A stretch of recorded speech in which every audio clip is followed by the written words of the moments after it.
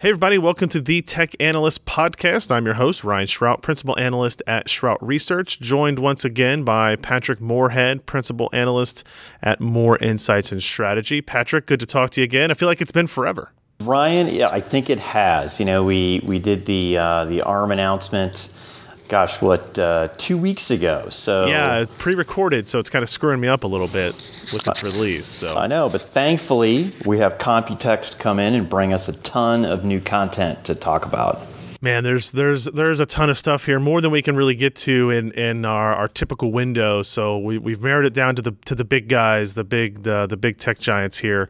Computex is always interesting for me. I haven't been in a while. It's been five or 6 years since I've been, but I used to go every year religiously. It was 12 years in a row I went. It is one of the more interesting shows as it really focuses on like consumer client devices, even down to the component level. And you really don't have any shows like that anymore.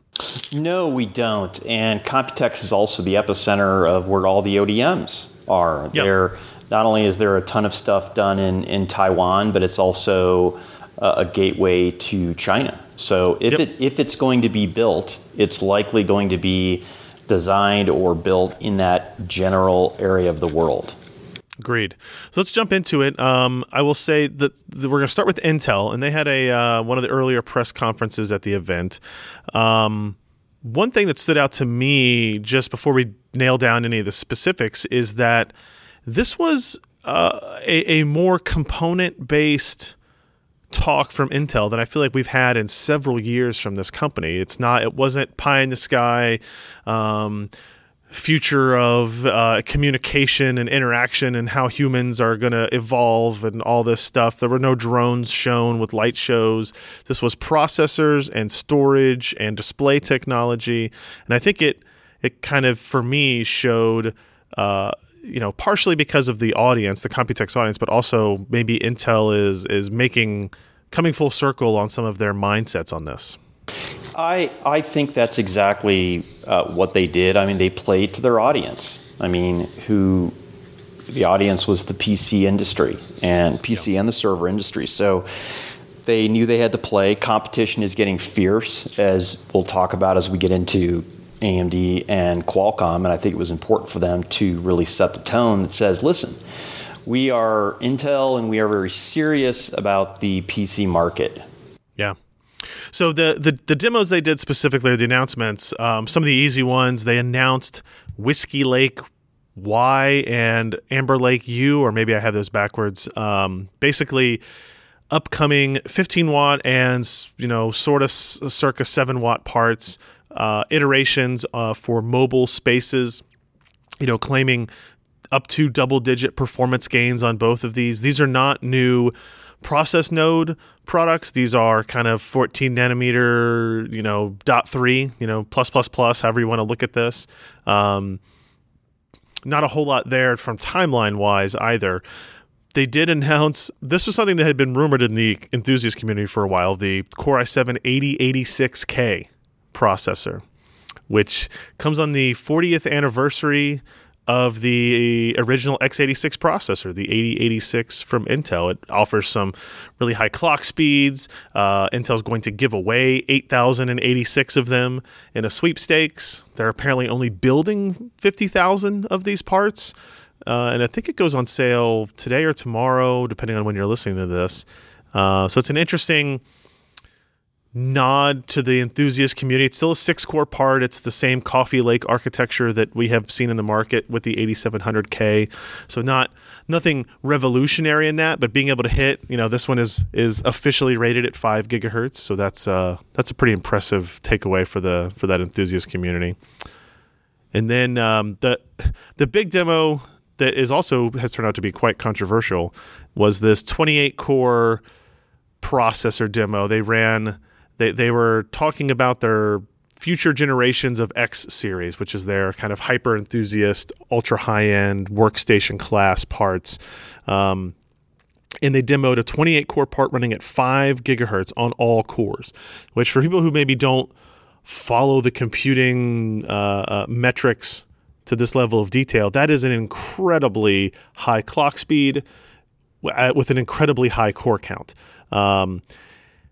they did this. They ran some scores. They ran a particular benchmark that everybody uses called Cinebench that was, by my math, 2.2x faster than any other processor I had tested that wasn't overclocked. So more than double the previous best. But as it turned out, there were some interesting things here. I don't know how much you followed this, Patrick, that they were running. In order to get to those clock speeds, they were running it through a water chiller, which is basically using air conditioning refrigerant. It gets the water down to about 4 degrees Celsius, requires some heavily insulated tubing. It's like a 1 horsepower motor to run that. This was not off-the-shelf consumer cooling, even by enthusiast class, right? Water cooling type stuff. So they got a lot of pushback and flack from some of the media and community around that. What did you take away from that demo and their decision to do something like that? So I was initially super excited, but I think in the end it kind of played into AMD's hands as we'll talk about. Intel's in a very precarious and interesting position right now in that all of their future designs, architectures are locked into 10 nanometer, and that's a 2019 phenomena. So I think that Intel wanted to show that, listen, we have this beastly of a configuration as well, but I do think it does show just how far the company needs to go to get that performance. Yeah. Yeah, I agree. I think both AMD and Intel wanted to be the high-flying flagship announcement of like high core count products from this show, but they both went about it in very, very different ways, as we'll talk about when we get to AMD as well. I do want to end on a couple of more positive notes from the Intel one. They showed, with all the pressure they're getting from Qualcomm on extended battery life, they, I think, made a really good decision to, not focus on their processor battery life or processor power efficiency, I should say, and what the future of 10 nanometer may or may not bring. And instead, they used the other angle, which is, hey, we're Intel and we have muscle in this market that nobody else has. We can work with partners. We can kind of force things along. And one of them that they showed was a demonstration of this is low power displays. They talked about being able to integrate notebook monitors that use 1 watt of power instead of 2 watts of power, which doesn't sound like a lot until you realize that the display is usually the highest power draw, component of a notebook. And they talked about taking a Dell, I forget which device it was, an XPS 13 maybe, some Dell device that was getting 20 hours of battery life on their testing, integrating this new display technology and getting 24 hours of battery life. And I think that's a really compelling thing that not every other company can duplicate. Yeah, the devil's in the details on this. I love the value proposition, but we know nothing about the display quality, refresh rate, colors, flicker, all that good stuff. But where has this technology been for so many years? It just magically springs up here. So I'm gonna have to do a lot of work to get underneath the pros and the cons. Sure. Who's making it? How many vendors? Is it single source? Blah blah blah. Yeah. It seems to me, again, they didn't give a whole lot of detail. A combination of software, hardware internally, and then changes to the display itself. Panel self refresh has been a technology that I've heard mentioned many, many times, but that doesn't seem to ever show up. This may be some deviation or delineation of that. The other thing that they talked about a lot was this 2-screen future. And it was the idea that future laptops and mobile devices would have 2 screens on them rather than a one display and one keyboard interaction, that you would have displays on both portions of this. You would maybe interact with digital keyboards on that, or the bottom screen could just be an extended display, or it could be a unique interface, whatever piece of software you have to be using. They showed a couple of demos. One came on stage from Asus, was a really future-looking, I think it was called the Asus Precog, which has its own implications. But it was called that mostly because it also included the Intel Movidius VPU chip in there that was apparently handling, hand recognition and gesture recognition on the device. And it was, Intel trying to present, again, more than just, hey, we make chips. Hey, we believe we create and kind of build out the future direction of computing as a whole while everybody else follows us. Did you take anything away from that messaging or any of those on-stage demos? So I'm a big fan of these two display devices for two different reasons. For standard notebooks, I do think that is the future. I think that you're going to want to have some feedback when you do touch the keyboard. I used a Lenovo device about a year ago that did give some sort of feedback. I'm not a touch typist, so I don't need to have those keys. And I think reprogramming the keyboard to do different things like music, editing, and things like that, I think are full of things. But I'm even more interested in these dual productivity devices, where you might have a regular display and then a low power display. There's still literally billions of people still using paper, and I'm one of them. And legal pads, and this whole notion and this whole kind of revolution. There's been a lot of research done that says people actually retain and learn better when they write things down. So I'm even more excited about those types of devices, a la Microsoft Courier. Right. But again, value prop has to be there from a battery life standpoint and a performance standpoint. We might be there in 2019, but I don't know. I'm optimistic. Yeah, I think based on what I have seen and heard recently, there are a lot of players at work here, and I do think this will be something that is a significant 2019 push. All right, moving away from Intel and getting down to AMD, we'll just jump into that Threadripper demo. Start with that. It was, Threadripper is a significant product for AMD. It's probably not a huge volume, but it's a good margin, and it also kind of created this halo product status for the company where, not only were they the first to bring 8-core Ryzen parts to mainstream and kind of lower enthusiast segments, they brought out a 16-core for the ultra high end, that kind of HEDT user at a point when Intel only had 10-core parts available. And it forced kind of a shift in that market. Intel eventually released 16 and then 18-core versions. AMD's SVP Jim Anderson got on stage and announced that the second generation of Threadripper, the Threadripper 2000 series that's using the Zen Plus core, 12 nanometer, all that, was actually going to use 32 cores, up to 32 cores with 64 threads on it. So essentially doubling core and thread count in the span of a year. These are going to be available in Q3. They did do some demos. They demoed the 24-core against Intel's currently shipping 18-core, showed it, beating out performance by a good margin, although not specifically mentioning timings and all that. And then they did show the 32-core up and running. Now, what's interesting to me is they had to do this the day after Intel's 28-core 5 gigahertz demo, which was both positive and negative for them, I would imagine. My guess is, and I don't have not confirmed this, that they were probably going to show some performance numbers, right? They were going to show some score of some kind.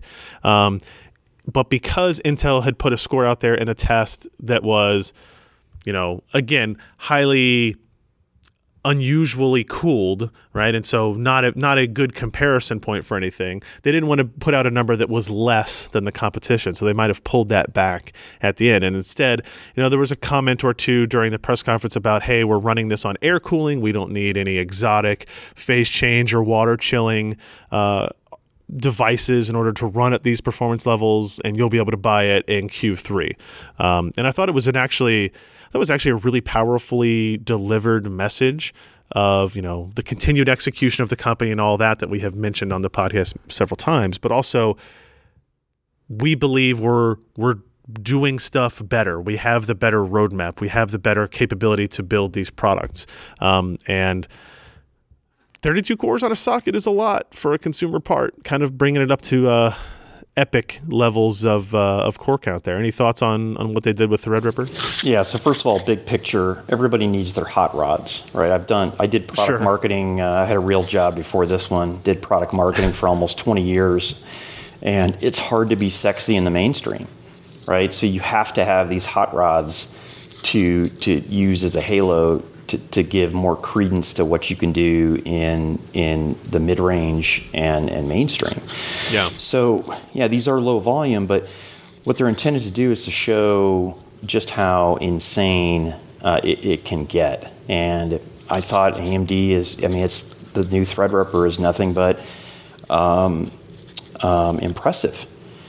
I mean, I didn't expect the doubling of core count. No, me neither. At all. Now, we don't know frequency, so I'll hold that back. Even if it's at 250 watts, I'm okay with that. But it's obviously air cooling. So essentially, now I could see the Intel 28-core 5 gig water chiller performing very similarly to it, because Intel architecture has a better IPC. But the question is, are you going to actually want to have a separate chiller? How much are you going to want to pay for that? And we don't even know. I mean, that 5 gigahertz seems to me to be overclocked. Not. Oh, yeah.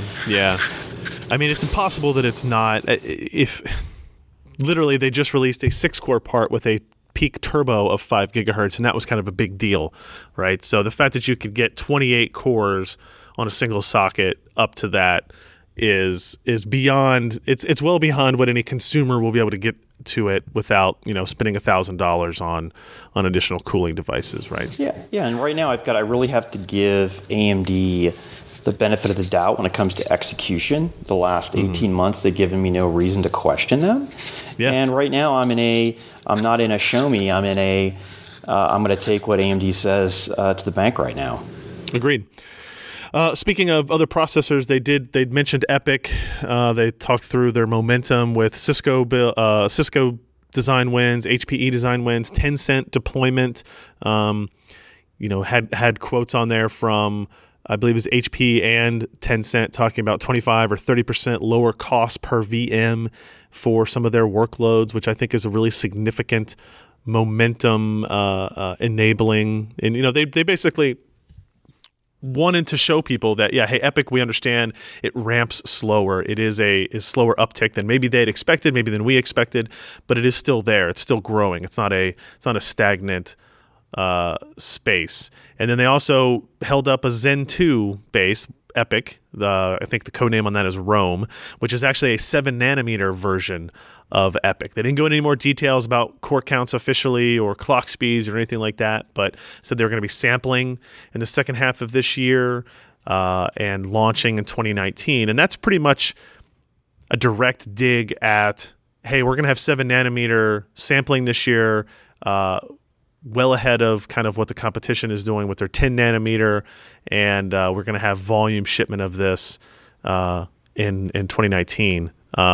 What was your any takeaway on the EPYC side? I mean, this is it's kind of like it's a longer, more difficult story to tell than the consumer side because it is kind of slower moving. So, just a little bit of background. For a server part, a new server part takes about 12 months of qualification. Okay, then the second version might take 6 to 9. The CSPs might take about 6 months. And let's compare that to about 3 months of testing on a consumer desktop. So the testing time is just radically different because the stakes are higher.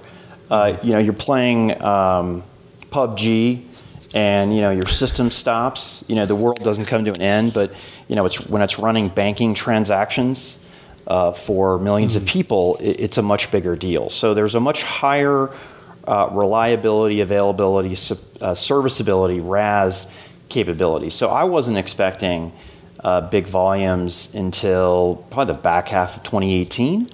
But the icing on the cake is this 7 nanometer in that, let's just say we won't see 10 nanometer Intel server parts until the back half of 2019. There's even some rumors of Q1 2020. AMD is going to have a serious run here. I believe. Now, listen, Intel has 98% market share, and it's going to take a long time for that to erode, but even 1 or 2 digits, I mean, we're talking billions of dollars in revenue here. Yeah, it's going to be interesting. And then the last thing I'll mention on the AMD side is they did demonstrate a Vega GPU running on a 7-nanometer version of Vega, I should say, running. It was doing a ray tracing demo inside Cinema 4D. That is, again, a sampling now, shipping late 2018, second half 2018 product. It's an interesting thing because they didn't mention anything about the consumer market with it. It was strictly, it's an Instinct branded device, which is their server data center class product. It's 32 gigs of HBM2 memory. It's a significant part. And they talked about, improvements for deep learning operations, improvements for virtualization for this particular GPU. It's NVIDIA has not demoed its 7-nanometer products. They're all, working in that process node at this point. Do you believe that there's 2 options for me? Either this Vega 7-nanometer product design is kind of like a test case. They're kind of working through the kinks of the design process. They want to be able to get some recognition for it, maybe, sell a handful as well. Or do you believe that they honestly think that this is going to be their first line of attack against NVIDIA in the data center space? So NVIDIA owns 99% of the machine learning market in the data center. So they have everything to lose to Osborne. And I don't think that 7-nanometer is in a position or a price to go mainstream and big volume. So NVIDIA has nothing to gain by bringing something like this out.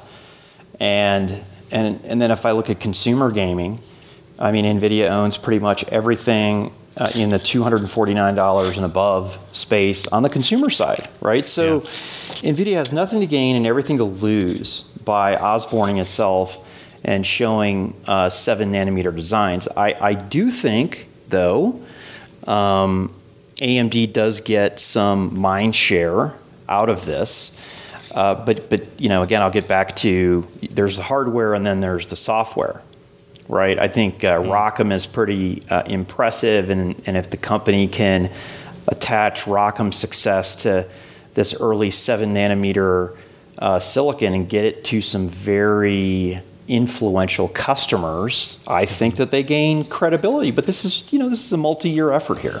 Yeah. Interesting. Speaking of which, we'll jump into what NVIDIA had to show. It was kind of a surprisingly tame announcement window for them. They had their Taiwan-based GPU technology conference just the week before.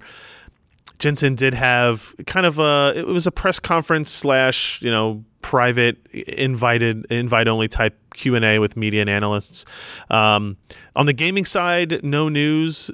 And in fact, maybe the opposite of that. Jensen was quoted as saying it was going to be, quote, a long time before their next generation gaming GPUs came out, which, based on my analysis, a lot of people in the enthusiast market were not excited to hear.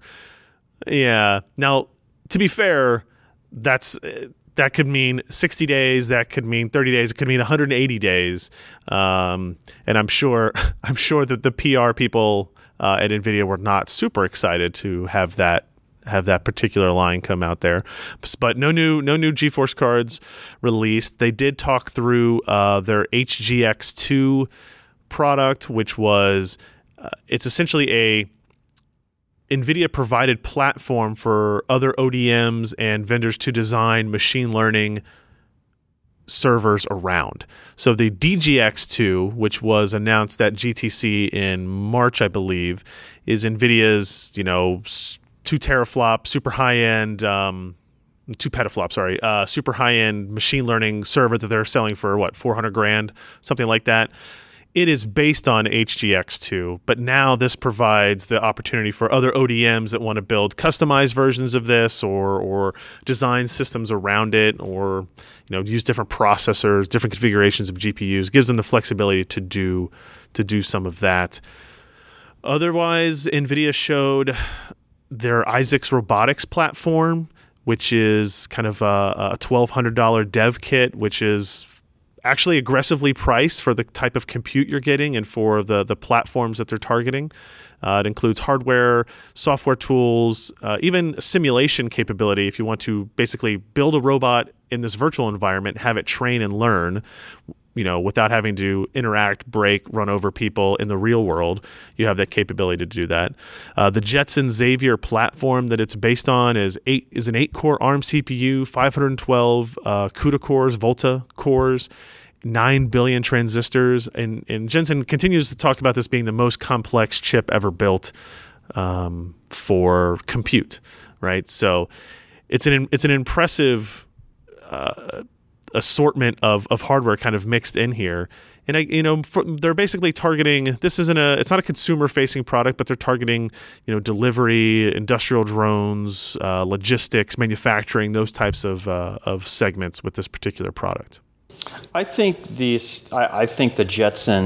Jetson Xavier and Isaac Robotics are one of the undercovered NVIDIA areas. And so first off, it's a smaller market, but it has the highest rate of growth. So I think once these markets explode, I can see a lot of the narrative moving from NVIDIA amazing in the data center to NVIDIA amazing on the edge. Yeah. They do have a unique value prop, and they have this monster GPU, and over provisioning for machine learning with a GPU is a pretty good idea. And then when you get to devices that are either plugged in on the machine floor with robotics putting together cars, let's say, yep, or larger battery devices like a wheeled robot, where a watt difference isn't the end of the world. This is where I think NVIDIA really shines. Yeah, and I agree with you. I think the addressable market for this segment, these kind of smart cities, smart hospitals, environments, is going to be huge. And I do think you're right. It will expand past what the data center market can do. It's just whether it's slightly slower development, or maybe the data center training capability has to be finalized before we get into applying these AI constructs to all of the these edge devices, or maybe it's just that it's just not the new sexy thing that investors are interested in. I agree with you that the potential for these Jetson platforms may likely exceed what they can do even on the machine learning on their GPU side. So. Yeah, and on Turing, I mean, why does NVIDIA have to move, right? I get the excitement. Listen, new is always better, right? Who doesn't want an 1180 or a 1280 or whatever the heck they're going to call it? But, tee up a game that can soak all of that. I think that's potentially a new concern, which is what games are coming out that can completely saturate something like a Turing. Let's say we have... Let's say NVIDIA goes 2x performance per watt with Turing versus what they have now. What game is going to soak that up? Yeah, that's always kind of been a problem in the enthusiast space. And coming from the enthusiast background that I have, I can tell you that for a lot of PC gamers, they don't really care. They just want it to be faster than it was before, right? It's been a pretty long cycle here. The GTX 1080 has been out as the flagship kind of mainstream part for a very long time.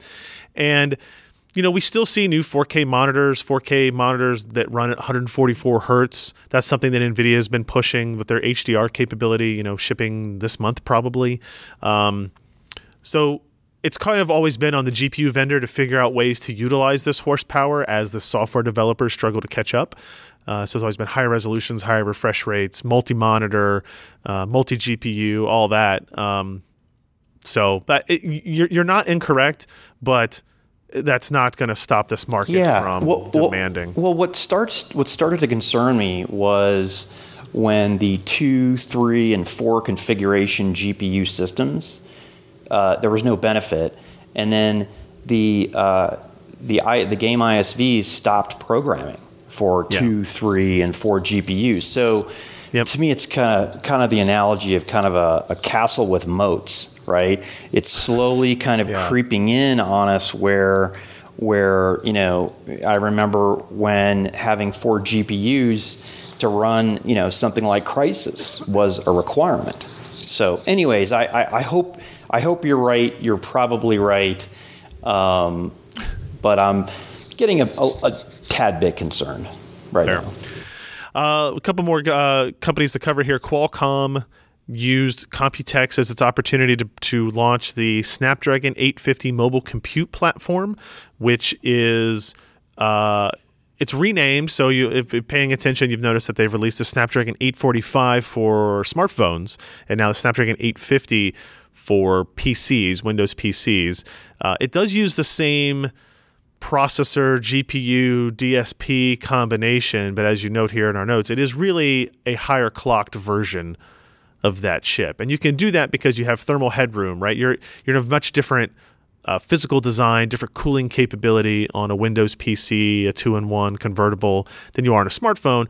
And so they bump it from 2.8 to 2.95 gigahertz or something to that effect. But you noted here that maybe the more important announcement, or actually, before I can move on to that, let me say this. The 850 versus the 835 is the important comparison to make, right? Because 835 is what is in those always connected PCs that we have today. And the 850 is going to offer 30% better CPU and 30% better GPU performance. And I think both of us, having used these devices for a while, that 30% is welcome, right? Of the concerns that people have around the always-on, always-connected PC, it is performance and app compatibility. App compatibility is a longer-term problem that Microsoft has to work through with partners and Qualcomm and ARM and everybody involved in that situation. But performance can be addressed simply with new hardware, and I think this will be a pretty good jump there. Yeah, so it's adding performance exactly where it needs it, which is on integer functions, which directly correlated to how Windows work. I don't think this is the end. I kind of see this as an improvement along a continuum. But I know that I will feel that 30 to 40% overall improvement. And I've been waiting for somebody like Qualcomm to, let's increase the frequency, potentially increase the voltage. These devices have huge batteries compared to a phone. And let's see what this sucker can do. And then as I look to the future, and I think through ARM's A76 launch, things are looking really, really good. But, like you said, though, this 64-bit, which, by the way, to consumers, I don't necessarily see as an issue. And I personally didn't, I ran into one app that I wanted to run that was 64-bit only, but it appears that Microsoft is still serious about this, but I'm more excited than ever, and I think about 5G as well. Yep. These types of platforms are actually probably more, what's the right word? Given the large RF and antenna designs required for 5G, I think these are a great entry platform for 5G. I agree. Yeah, I think they'll be better able to take advantage of 5G technology easier than on the smartphone, especially when you're right talking about millimeter wave as well. Also, this is before Computex, but we haven't talked about it yet. The Snapdragon XR1 chip was announced. This is Qualcomm's. Again, what they're trying to do here is, with both the 850 and the XR1, separate out their product line. The 845 might be the basis for where these things are going, but they can tweak and modify things to make them higher performance for the 850, and they can tweak and modify things a little bit to make it more complementary to the AR VR mark, and that's what the XR1 chip does. It does things like I don't think the first generation of XR1 has LTE connectivity, for example, but it offers the CPU performance, the GPU performance, the DSP, the AI capability, all the things that you need to have for freestanding, untethered VR headsets, and it allows them to begin the process of differentiating these product lines from the mobile smartphone devices in a way that makes sense. Yeah, I'm glad we're here. I mean, the industry now realizes that shoehorning a smartphone processor into an AR or VR device is not optimal, and very similar to ACPCs, this is the beginning, not the end. And I think we'll start to see increased optimizations for AR and VR that you won't necessarily see in smartphones. Right. So, for instance, some increased oomph to do kind of a world-facing sensor specific that you wouldn't necessarily need on a smartphone. So, this is the beginning, not the end. We're on a continuum. I like what these guys are doing. All right. One more thing. Apple held its WWDC event this week as well. What was your takeaway from their always long keynote?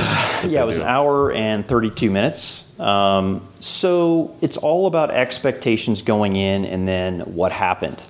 I didn't expect any new hardware, even though they need some new hardware. I expected them to double down on reliability and performance, and that's the first thing that Federighi came up when he talked about iOS. So, we saw, I'm excited about the performance enhancements. We have to see exactly what they are. I saw some crazy numbers that said a 50% improvement on keyboard coming up and down on a 6S. Right? Yep. And these are things that real people and real users complain about, and because I have them all around in my family and in coffee shops, and I see people talking about this. I haven't done any primary research on this, but I know this is real. And to me, Apple had extended themselves so far over the last 2 years, whether it was Watch, HomePod, increased multitasking on iPad, and I've run development groups, and sometimes you have too many things going on. And with Apple, everything has to work together flawlessly, which is an Apple burden. They use many times proprietary interfaces like AirPlay 2 that they have to get right. So they have so many balls in the air that this is what I was expected. So digital life management. Essentially, even though I think the timing is conspicuous here, I think we needed the ability to manage what we did 5 years ago, as opposed to we have a backlash on Silicon Valley, and then Facebook furor pops up, and here we go. We have Google and Apple adding this digital life management. Siri was interesting. I think the predominant view on Siri is that it's not as powerful as Alexa Assistant, and in some cases even Cortana. Some of it's fair, some of it's not. Siri is still the only assistant that you can take with you on watch, phone, tablet, computer, and speaker, but there are some things that it's not as good at. And Apple added a feature called Shortcuts, which is essentially fine-tuned ability to tell Siri what to do that's very complex, that says, hey Siri, I'm coming home, and then Siri will automatically turn on music, dim the lights, open the garage door, send an iMessage to your kids, all of that. And to me, it's a very interesting strategic way of dealing with all the criticism of Siri, which is if Alexa and Assistant are macro, Apple and Siri are going micro to do exactly what you want. Now, I think to tech aficionados, they're going to love this, right? Yeah. The same folks who who go in and manipulate Alexa skills and have it. They pull 3 or 4 different skills together as a set. They're going to love this stuff. Mm-hmm. But for mainstream users, no, I just don't see it. I mean, Apple has always been the company who you have it our way, as opposed to, let's say, Windows and Android that is, have it your way. Anyways, I'm interested. I'm probably going to load the beta version next week as soon as I get back into the office. Probably the biggest announcement here was this new notion of having iOS apps on Mac OS. Apple's in a very interesting strategic quandary. They have so much power with iOS. I mean, everything emanates off of iOS. And Mac OS can look kind of, underinvested and not nearly as interesting as what's going on with iOS. So Craig Federighi got up on stage and talked about the beginning of how developers would architect iOS to run on Mac OS. Apple's going to eat their own dog food first with apps like Home and Stocks and Voice Memo. But 2019 is when the developers will get engaged. And, it's funny, I ironically think of Windows 10 and all the effort that Microsoft is putting into Windows 10 to get applications running in there. UWP style. Yeah, or even progressive web apps, PWAs. Yeah. If nothing else, they give you notifications, similar windowing on smaller devices and larger devices. Yeah. But it's getting interesting. And to be honest with you, this is going a different direction. I really thought that Apple was going to start to sunset Mac OS and really start to beef up iOS. What are your thoughts? I think I had the same vision as you there. This could still be the first step to that, though, right? If you're trying to get developers aware of how you develop or how you convert an iOS app to a Mac form factor, right, to notebooks and all-in-ones and PCs and stuff, you might be starting that convergence of development ideals, right? So how do you teach these guys to do that?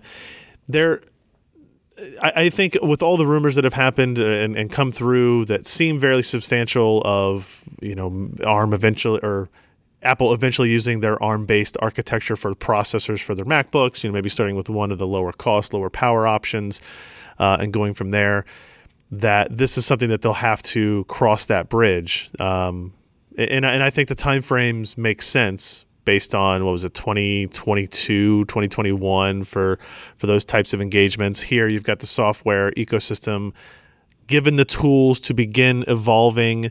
It kind of makes sense.